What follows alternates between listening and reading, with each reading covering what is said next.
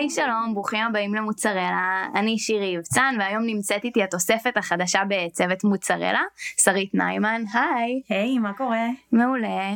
אז סרית היא מנהלת מוצר בתחום הדאטה והמשין לרנינג, והיום אנחנו רוצים לשמוע ממנה קצת על מה זה אומר. בהמשך לזה ששרית הצטרפה אלינו, רצינו לספר לכם על מיטאפ שיש לנו ב-14 במרץ בגוגל קמפוס, שבו יהיו 3 מנהלות מוצר מ3 תחומים שונים של growth, technical ודאטה, שזה בעצם התחום שאנחנו מדברים עליו היום. אז מה קורה? אחלה, מעולה. יופי, איזה כיף. אז את הצטרפת אלינו לצוות כבר לפני חודש וחצי, חודשיים ככה, משהו כזה, אבל לא יצא לנו עדיין לעשות היכרות רשמית לכל המאזינים, אז כיף שאת פה. אז בואי תספרי לנו קצת מי את ומה זה אומר להיות מנהל מוצר של דאטה ומשין לרנינג. אוקיי, אז בעצם הגעתי למוצרלה באמת מהתחום הזה, בגלל שרצו לפתוח במוצרלה תת קבוצה של דאטה פרודקט מנג'רס, והרעיון של להיות דאטה פרודקט מנג'ר זה מישהו שבעצם מלכתחילה שוחה בדאטה ומנסה לחשוב על איך הפיצ'רים מונעים בעצם מכיוון של הדאטה. כל מנהל מוצר היום משתמש בדאטה, זה ברור לכולנו, כל פיצ'ר מונע דאטה, אם זה טסטינג, אם זה מטריקות, אבל יש גם מנהלי מוצר שבעצם מתחילים מהדאטה, מסדרים את הדאטה, מנקים את הדאטה, ומשם גם עוברים לכיוון של אלגוריתמיקה ומשין לרנינג, שבעצם הוא מונע מהדאטה עצמו. הסתכלות קצת אחרת על הפול המאוד גדול של דאטה שנאסף בארגונים, וזה קורה יותר ויותר. אז מה זה בעצם אומר, זאת אומרת, על איזה סוגים של פיצ'רים את אחראית? בכלל יש לך פיצ'רים שאת מנהלת אותם, או שזה ככה משהו שהוא יותר פנים ארגוני כזה? זה מאוד מאוד תלוי בארגון. יש ארגונים שהמנהל מוצר של הדאטה הוא בעיקר רק פנים, יש כאלה שהם גם פנים וגם חוץ, אבל אני מאוד דוגלת בזה שזה שניהם. בעצם יש לי את הפיצ'רים הפנימיים, הלקוחות הפנימיים שלי, זה יכול להיות מערכות דאטה, זה יכול להיות A/B טסטינג, זה יכול להיות הרבה דברים שמונעים פנימית בתוך הארגון, שיש צורך, ואז יש גם פיצ'רים חיצוניים שמגיעים גם ליוזרים, אם אתה בעולם של B2C, אז המנהלי מוצר של דאטה, ובעיקר גם ברגע שיש את הכותרת של המשין לרנינג, אתה בעצם חושב גם איך היוזר מקבל פיצ'רים מונעי דאטה. אז זה בעצם יהיה אלגוריתמים שמונעים מהדאטה עצמו ומגיעים עד לרמת היוזר. מנהל מוצר של דאטה ושל משין לרנינג יכול גם להתעסק עד רמת ה-UI, זה גם תלוי בחברה. אוקיי, אז את יכולה נגיד לתת דוגמה לפיצ'ר כזה שיצא לך לעשות? כן, בעולם של ה-B2C, אם אנחנו נחשוב נגיד על כל אתר e-commerce, יש לך recommended for you. recommended for you זה בעצם איזושהי נוסחה, נוסחת הפלא של כל אתר, אם נחשוב שנייה על נטפליקס או אמזון, שבעצם אומר לי מה מתאים לי ברגע זה. הוא לא מסביר לי למה, אבל מאחורי הקלעים ברור לי שמונע שם איזשהו אלגוריתם שאומר ולומד מי זה אני בתוך הדברים שעשיתי באתר, אולי אפילו על דברים שעשיתי מחוץ לאתר, בגוגל, the big brother, שבעצם אוסף עליי דאטה, ומשם לומדים מה להציע לך באותו רגע. אז האלגוריתם של ה-recommended for you, הטיוב של ההבנה של אם זה עובד או לא עובד, כמו כל פיצ'ר אחר, לעשות לה שינויים, טובות, דברים כאלה, זה יכול להגיע מהפרודקט של המשין לרנינג, והוא יעשה בעצם את כל מאחורי הקלעים. עכשיו, שוב, כמו שאמרתי, גם הוא יכול להיות אחראי לזה עד רמת ה-UI, אבל יכול מאוד להיות שיהיה בן אדם שיניע את כיוון ה-UI, ובעצם הפרודקט של המשין לרנינג יעשה את כל מאחורי הקלעים, כל ה-API שיוביל את התוצאות ל-UI. הבנתי. אז את בעצם בעבודה השוטפת שלך עובדת עם אנשי BI, דאטה סיינטיסט ואלגוריתמיקאים אני מניחה, כדי לגרום לכל זה לעבוד, כי זה נשמע כמו משהו שמאוד טכני, זאת אומרת שצריך בו המון רקע. כאילו איך? זה נכון. אני לא הגעתי מהרקע הזה, אני לא הגעתי מרקע של משין לרנינג, ודי למדתי את זה על הדרך. אני חושבת שזה תחום מרתק ממש, ואני מאוד שמחה שהגעתי דווקא אליו. אבל יש שמגיעים מהתחום עצמו, ויש אנשים שיכולים ללמוד את זה על הדרך. אני חושבת שכל מנהל מוצר של משין לרנינג לומד אלגוריתמיקה מסוימת, אבל בעיקר המנהל מוצר צריך לדעת את השאלות הנכונות לשאול. אני לא צריכה להגיד איזה אלגוריתם בדיוק אני הולכת להשתמש בו, אני רוצה להגיד מה האקספיריינס שאמור להיות מונע מהאלגוריתם, כמו כל פיצ'ר אחר. recommended for you, אני רוצה לתת הרגשה, אני רוצה להגיד מה היוזר אמור להרגיש. האם זה אמור להיות משהו שהוא יותר short term, ממש מהשבוע האחרון? האם זה מונע long term? על איזה מטריקות אנחנו יכולים להסתכל במהלך הדרך כדי להגיד האם הצלחנו או לא הצלחנו? מה coverage בכלל המוצרים באתר שהאלגוריתם אמור לעבוד עליו? מה הדיוק? אוקיי? יש אלגוריתמים שבעצם אם לא פגעתי, אז פגעתי באקספיריאנס של היוזר. אז זה אפילו יותר גרוע שאני אעשה אלגוריתם שהוא לא טוב, בעצם אז הוא חייב להיות בדיוק של 100%. יש אלגוריתמים אחרים של recommended for you, אם פגעתי ב-80%, אז בעצם נותנת ליוזר את ההרגשה שיש פה משהו שמאוד יכול לעניין אותו. ואם לא פגעתי באחד או שניים מתוך 10, יש פה משהו שיכול להיות סבבה. אז ההגדרות האלה של ה-coverage, של ה-accuracy, בעצם מגיעים מהמנהל מוצר, וככל שאתה מתעסק ביותר אלגוריתמים, אתה יודע יותר איך לשאול את השאלות הנכונות, כדי שבאמת הדאטה סיינטיסט, המשין לרנינג אנג'ינירס, מי שבסופו של דבר בונה את הפיצ'ר, יודע על מה להסתכל, וגם יכול לבוא עם כמה פתרונות. לא לכל פיצ'ר של משין לרנינג יש רק אופציה אחת. יכולים להיות 4 אלגוריתמיקות שונות, שבעצם אפשר להשתמש בהם, והצוות שבונה את הפיצ'ר יבוא עם 4 האופציות, ויגיד, לזה יהיה coverage כזה והאקיורסי כזה, לשני יהיה משהו אחר בכלל, לשלישי זה מאוד מגניב, אבל זה רק בתחילת דרכו, ויקח לנו עכשיו חודש וחצי לפתח, למי יש את הזמן לזה. פיצ'רים בכלליות של משין לרנינג הם פיצ'רים קצת יותר ארוכים, פיצ'רים אחרים, אבל לפעמים גם לזה אתה רוצה לקצר מה ה-MVP של הפיצ'ר, ואני חושבת שמנהל מוצר בתחום הזה יודע לשאול את השאלות הנכונות ולכוון. זה המון פינג פונג. יש בכלל MVP לדבר כזה? כי זה נשמע כמו משהו זאת אומרת, אתה עושה המון המון המון עבודה מקדימה, ואז יש איזה שהן תוצאות שרק בסוף אני מניחה אתה רואה האם הגעת ליעד או לא. נכון, זה כן, זה יכול להיות חלק קצת מתסכל אפילו מהסיפור, אבל מה שקורה זה הרבה פעמים מתחילים איזשהו משהו ראשוני, בודקים את הדאטה, האם זה בכלל אפשרי לבנות את האלגוריתם, האם בכלל יש לנו מספיק דאטה כדי לרכב עליו שזה יצא לפועל.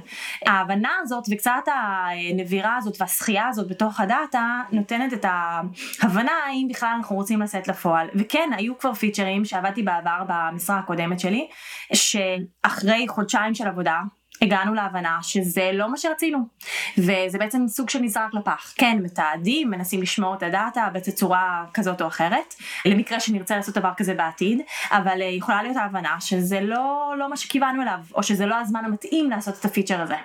כן, ובעצם כשזה עובד, זאת אומרת מערכות כאלה כמו באמת recommended for you, משהו שהלקוח בסופו של דבר, שזה ממש מניע את הלקוח לפעולה, יש לזה המון השפעה ביזנסית מן הסתם. לגמרי. זאת אומרת, זה משהו שהוא מאוד מאוד משפיע על העסק, הרבה פעמים אפילו יותר כאילו מנהלי מוצר שעושים נגיד UI או דברים אחרים. למרות שגם ה-UI משפיע בסופו של דבר. אם זה אלגוריתם שהוא בסופו של דבר user facing, זה לגמרי יכול להשפיע. מגניב. מה ככה האתגרים שיש ביום יום של מנהל מוצר של דאטה? וואו, קודם שנייה אני אציג מה אני עושה, איפה אני נמצאת היום, ומה עשיתי בעבר, כי זה גם שונה בין מקומות עבודה. היום אני עובדת בחברת Natural Intelligence, יחסית לאחרונה הגעתי לשם, ובעצם יש לי אתגרים חדשים שאני יכולה לספר עליהם, ובעבודה לפני זה בעצם עבדתי בחברת סירס שנסגרה לא מזמן, וגם שם היו אתגרים, אבל לכל מקום זה קצת שונה, כמו כל מנהל מוצר שבעצם מגיע למקום חדש, אז התפקיד הוא קצת אחר. אז אתגרים של מנהל מוצר של דאטה הם בראש הראשונה הדאטה. הדאטה חייב להיות נקי, הוא חייב להיות מסודר, הוא חייב להיות קיים, כדי שיהיה בכלל אפשר לעשות משהו עם זה. אנחנו כל הזמן שומעים buzzwords של machine learning ו-deep learning, והכל טוב ויפה, AI, איזה כיף.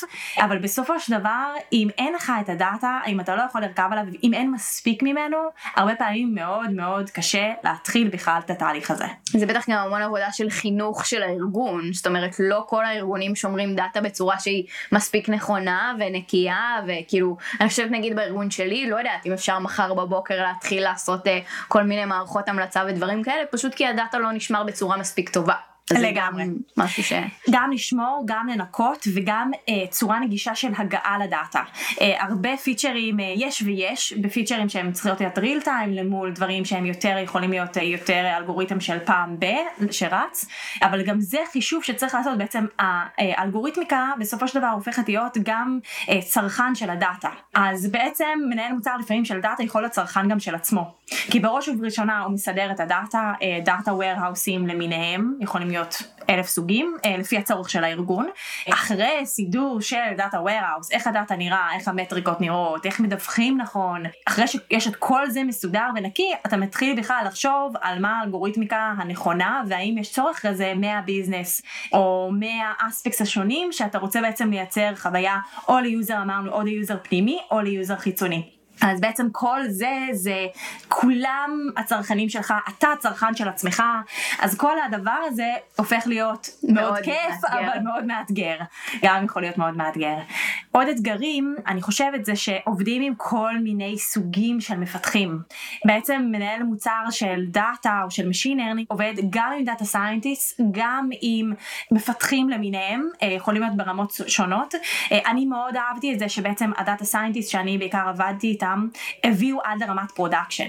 עכשיו זה גם שאלה, בהרבה ארגונים שואלים את השאלה, האם נכון שיהיה תפקידן של דאטה סיינטיסט ותפקידן של אנג'יניר, ואז בעצם הדאטה סיינטיסט עושה את כל הריסרצ' מאחורי הקלעים, לא מאחורי הקלעים, בעצם בפונט, אבל נובר מאחורי העניינים כזה, איזה דאטה בכלל להביא, האם אפשר להוציא לפועל, ואז יש לך אנג'יניר או מפתח שבעצם מוציא את זה לפועל. שהוא עושה את הפיתוח בפועל. שהוא עושה את הפיתוח. אבל אני מאוד מאמינה גם שברגע שדאטה סיינטיסט יודע לפתח או יודע איך זה הולך להיות מפותח, הוא עושה את העבודה הרבה יותר נקייה וטובה. ממש ממש מעניין, נשמע, ויש אתגר נוסף שקראתי פוסט שלך במדיום, ממש לפני להתי שבוע הוא התפרסם, על למה זה קשה בעצם להציג את החלק של הדאטה פרודקט מנג'ר לבכירים ולאנשים באופן כללי. מה בעצם האתגרים שם? מה שהצגתי שם בפוסט זה בעצם סיטואציה שהייתה לי במשרה הקודמת, וניסיתי בעצם לעשות אותה קצת יותר גלובלית, כי ברור לי שאני רוצה לגעת בכמה שיותר אנשים, ולתת כן גיידליינס לאיך אני פתרתי את הנושא הזה. אז מה שהיה זה שאנחנו בערך כל כמה חודשים היינו צריכים להציג למנכ"ל הגלובלי של החברה, ובעצם כל הצגה כזאת היא הגיעה מרמת ה-high level, מה אנחנו, מי אנחנו, למה אנחנו בעצם ממוקדים על הנושאים האלה בעצם ברבעון הקרוב, כי זה יצא כמעט רבעוני, עד לרמת בעצם הפיצ'ר הבודד, ומתי, מה התאריך הספציפי שהולך לצאת. אז כן ניסיתי לרדת לקרקע, בעצם לגיידליינס שיצאו לי מתוך הדבר הזה. עכשיו, זה היה קשה לכולנו, זה high level, low level, זה קושי בכלליות למנהלי מוצר שמציגים את הפיצ'רים שלהם לסטייקהולדס, אבל בדאטה זה קצת יותר מסובך, כי בעצם דבר ראשון, פיצ'ר של דאטה, בסופו של דבר, כמו שדיברנו על ה-recommended for you, אנשים נורא נלהבים מה-recommended for you, מאוד מגניב ומאוד יפה, אבל מתי אנשים שמים לב בכלל שיש פה בעיה באלגוריתם? זה כשיש פה בעיה באלגוריתם, בדיוק, כשמשהו לא עובד. אז מתי אלגוריתמיקה עושה לא טוב, או מתי בכלל שמים לב אליו ומישהו בכלל מדבר עליו, זה כשהוא לא עובד, וזה בסה, כי הרבה פעמים לא שמים לב לכמה הדברים טובים, או לא מדברים בכלל על מה קורה בכלל מאחורי הקלעים, עד שמשהו מתפקשש. אז בעצם זה tip of the iceberg, שזה קצת מה שדיברתי עליו בתוך מה שכתבתי, וקשה להסביר את זה בעצם כי כולם רוצים שיהיה להם משין לרנינג בחברה. עכשיו כל חברה עושה את זה ברמה כזאת או אחרת, אם זה AI, משין לרנינג, דיפ לרנינג, והקושי זה לרדת בעצם ברמת האילוסטרציה, אתה מנסה להראות איזשהו משהו מאוד מגניב, אתה רוצה ממש להסביר את האלגוריתם שאתה עובד עליו, אבל בסופו של דבר אתה מדבר עם סטייקהולדרס, וזה לא תמיד התצורה הנכונה להסביר את הפיצ'ר שאתה עובד עליו. הבעייתיות השנייה זה בעצם גם הנושא של ה-UI. הרבה פעמים הסטייקהולדר רוצה להבין איך היוזר יראה את זה בסוף. איך היוזר, גם אם זה B2B, גם אם זה B2C, איך מי שקונה את המערכת יראה את זה בסופו של דבר. ואם אני מדברת רק על מאחורי הקלעים, איך האלגוריתם הזה יעזור לאלגוריתם השני, שיעזור ל-UI, זה לא תמיד מתחבר בצורה הכי נכונה. אז בעצם מה שעשיתי שם, זה בעצם נתתי כמה טיפים, שהטיפ הראשון שבעצם התחלתי איתו, היה הנושא של איזשהו סלייד של גיידליינס. אפילו זה לא גיידליינס, זה בעצם סליידים של מראים את המערכת הפנימית. נתתי לאיזשהם הסברים בתחילת המצגת של בעצם מראה את כל התהליך איך אנחנו עובדים ומה קורה, כדי שיהיה מאוד מובן באיזה שלב, כל פעם שאני מציגה מצגת, יהיה מאוד מובן איפה אני נמצאת בתהליך ואיך זה עוזר בכלל למערכת הגדולה ביותר. זאת אומרת, הסברת ממש את התהליך שאתם עושים מבחינת, מניחה מהרגעים הראשונים עד שזה יוצא לפרודקשן, זה כאילו כן, נתתי איזשהו overview. עכשיו ה-overview שלי היה באמת לדבר על איך אנחנו עושים פיצ'רים של משין לרנינג, זה היה להסביר קצת על איך המערכת בכלל עובדת. השתמשתי אפילו אני בכמה פוסטים של מדיום, הסתכלתי לראות איך אנשים אחרים מסבירים את עצמם, ובניתי מתוך זה סליידים של overview שמאוד מותאמים בשבילי, שבעצם משם לכל מצגת, הם תמיד פתחו לי את המצגת. זה היה פתיח לכל מצגת שבא, אבל יכולה להיות גם למצגת ספציפית איזשהו פתיח עם איזשהו סלייד שעוקב אחרי כל מה שיהיה בתוך המצגת. אז זה בעצם איזשהו overview שעוזר מאוד להסביר מה הולך לבוא, כדי לשייך את הבן אדם איפה אני נמצא כרגע בכל התהליך הגדול. כן, עוזר קצת כזה להיכנס לעניינים, ואגב, האתגרים שדיברנו עליהם הם ייחודיים, אני מניחה, והם יותר מורגשים בכל העניין של הדאטה והמשין לרנינג, אבל בעצם אני חושבת שכל מנהל מוצר שהוא קצת טכני או קצת זה, נתקל בהם. זאת אומרת, זה משהו שגם אני כמנהלת מוצר שאחראית על איזשהו מוצר של קוברנטיס ודוקר וכל מיני דברים כאלה, שאף אחד לא מבין על מה אני מדברת, גם אני מן הסתם מוכן להיעזר בדברים האלה. זה גם חשוב. אני לגמרי מסכימה. אני לקחתי את זה לכיוון של הדאטה, כי זה העולם ממנו אני באה, אבל לגמרי אני חושבת שכל מנהל מוצר שמתעסק בדברים יותר טכניים, זה לגמרי קשור אליו. הנקודות הבאות בעצם עזרו לי קצת יותר להתפקס כל פעם שבניתי מצגת מההתחלה, איך לשאול את עצמי מה אני רוצה לשים שם, לא לזכור, לא להתאהב בפיצ'רים שלי, שלא כל פיצ'ר שאני בעצם כל כך אהבתי את האלגוריתם, או כל כך עבדתי על זה קשה, להסביר אותו לפרטים שבעצם רק מובנים לי, ואפילו לא לסביבה של מנהלי המוצר שיושבים איתי בשולחן. צריך תמיד לזכור את זה. הנושא השני זה בעצם תמיד לספר את הסיפור מהצד של היוזר. היוזר יכול להיות שוב B2B או B2C, אבל בעצם היוזר הוא הסיפור כאן, ובעצם אני מנסה להסביר איך האלגוריתם שלי בסופו של דבר עוזר ליוזר אקספיריאנס, וזה מאוד חשוב, וזה גם מחבר אנשים ששומעים את הצד השני של הסיפור. לא להסביר כמה אלגוריתם יפה, אבל בעצם להסביר איך זה תורם ליוזר בסופו של דבר. כן. הדבר האחרון זה בעצם להשתמש כמה שיותר בדיאגרמס, בתמונות. עכשיו, צריך להזכיר שלא תמיד צריך לקרוא את כל הדיאגרם כדי להבין או להבהיר מה יש בתוך התמונה הגדולה, אבל כמה שפחות טקסט. אני חושבת שזה לכולנו צריך להיות איזשהו נקודת מוצא שממנו אנחנו מגיעים. טקסט הרבה פעמים גורם לאנשים לקרוא את הטקסט במקום להקשיב למי אז בעצם סכמות, דיאגרמות, זה דברים שמאוד מאוד עוזרים, הם בעצם אלה הסליידים המאוד מאוד יפים, שהם אוהבים להסתכל עליהם אחר כך, להבין איך המערכת עובדת, ואני חושבת שזה מאוד מאוד עוזר באמת מצגות טכניות או של דאטה, ובסופו של דבר גם צריך תמיד להסביר למה צריך גם את הדיאגרמות האלה, ולמה צריך את כל ה-user experience, כי צריך להסביר כשיש פה פיצ'רים מאוד גדולים. הרבה פעמים אתה רוצה כאילו לחבר את זה למאחורי הקלעים ולהראות רק את ה-UI בסוף של מה שהפיצ'ר הזה הולך לעשות, אבל זה לא דווקא נכון, כי מצד שני, כל הסטייקהולדרים שבעצם יש להם ארגונים גדולים, CEOים של חברות, מנהלים, צריכים להבין שיש פה פיצ'רים שלפעמים לוקחים אפילו יותר זמן מכל פיצ'ר UI אחר. כן. יהיו פה חודשי אדם שבעצם יושקעו למאמץ שאמרנו שיכול לעבוד או לא לעבוד, וזה חשוב להבין שזה לא תמיד יוצא לפועל בדיוק כמו שחשבת. אז את המאמצים עצמם כן חשוב להעביר, לא לנסות לשים אותם מתחת השטיח ולהגיד אנחנו עובדים מאחורי הקלעים, לא, זה הפיצ'ר, זה היוזר אקספיריאנס בסופו של דבר. שבסופו של דבר גם ישפיע מאוד ברמה הביזנסית. לגמרי, זה תמיד. גם משהו זה תמיד. גם את הפיצ'רים עצמם, אם נדבר שנייה על איך אנחנו צריכים גם למדוד אותם, צריך לנסות לחשוב מה בעצם ההשפעה צריכה להיות, האם זה צריך להיות מבחינת הביזנס, איך אנחנו רק משפיעים על האנגייג'מנט של היוזר, האם זה בעצם אמור לגרום לעלייה ברבניו אוטומטית, בעצם צריך מאוד להבין מה הביזנס ואיך כל פיצ'ר כזה אמור לעזור, כי לפעמים זה תוספת, זה פיצ'ר שמאוד גורם ליוזר להרגיש טוב, נגיד את זה בצורה כזאת, שיוזר מבין שמרגישים אותו, שיודעים מי הוא. אז הרבה פעמים פיצ'רים כאלה הם מאוד עושים לך טוב על הלב, אבל מאוד קשה למדוד אותם. כן, יותר עוזרים לאנגייג'מנט וכזה מאשר revenue. נכון. אז יש גם כאלה שעוזרים במדויק ל-revenue, אבל הדוגמה שאנחנו התחלנו איתה של ה-recommended for you, זה הרבה יותר, אני מרגיש טוב, אני מבין למה אתם הבאתם לי כאלה ולא אחרים, בתקווה הם גם יקנו. זהו, כי זה גם משהו שכן אפשר למדוד אותו ברמה של revenue. נכון. וגם אפשר לעשות טסטינג בכל מיני סוגים של בעצם ה-recommended הזה, ולנסות באמת להבין מבחינת revenue איך הדבר הנכון. אבל באמת במערכות שהלקוחות הם יותר פנימיים, זה לגמרי, אתה מנסה להבין האם הלקוחות הפנימיים איך אתה משתמש בדאטה בצורה טובה ביותר. אז זה מאוד מחולק, גם מאוד שונה בין מנהלי מוצר שונים. טוב, מגניב. יש עוד משהו שאת רוצה להוסיף ככה לקראת סיום? העולם הזה הולך ומתפתח. אני חושבת שכמו שאמרנו שכל מנהל מוצר היום צריך להתעסק בדאטה, לדעתי יום יבוא וכולנו צריכים גם לשחות בדאטה. אז היכרות עם הדאטה, לפחות להבין מאיפה זה מגיע, מה זה, ולהתחבר לצוותים של הדאטה בארגונים השונים, אני חושבת שזה כיוון העתיד, ונקווה שבעצם האלגוריתמיקה, המשין לרנינג, דיפ לרנינג, איך שלא נקרא לזה, יהיה כבר כל כך בסיסי, שזה יהיה מקובל אצל כולם, זה בכלל לא יהיה משהו שאנחנו נדבר עליו בעצם בפודקאסטים, כי זה כל כך ברור. זה בייסיק, שזה מה שקורה בכל ארגון, זה התחילת הדרך.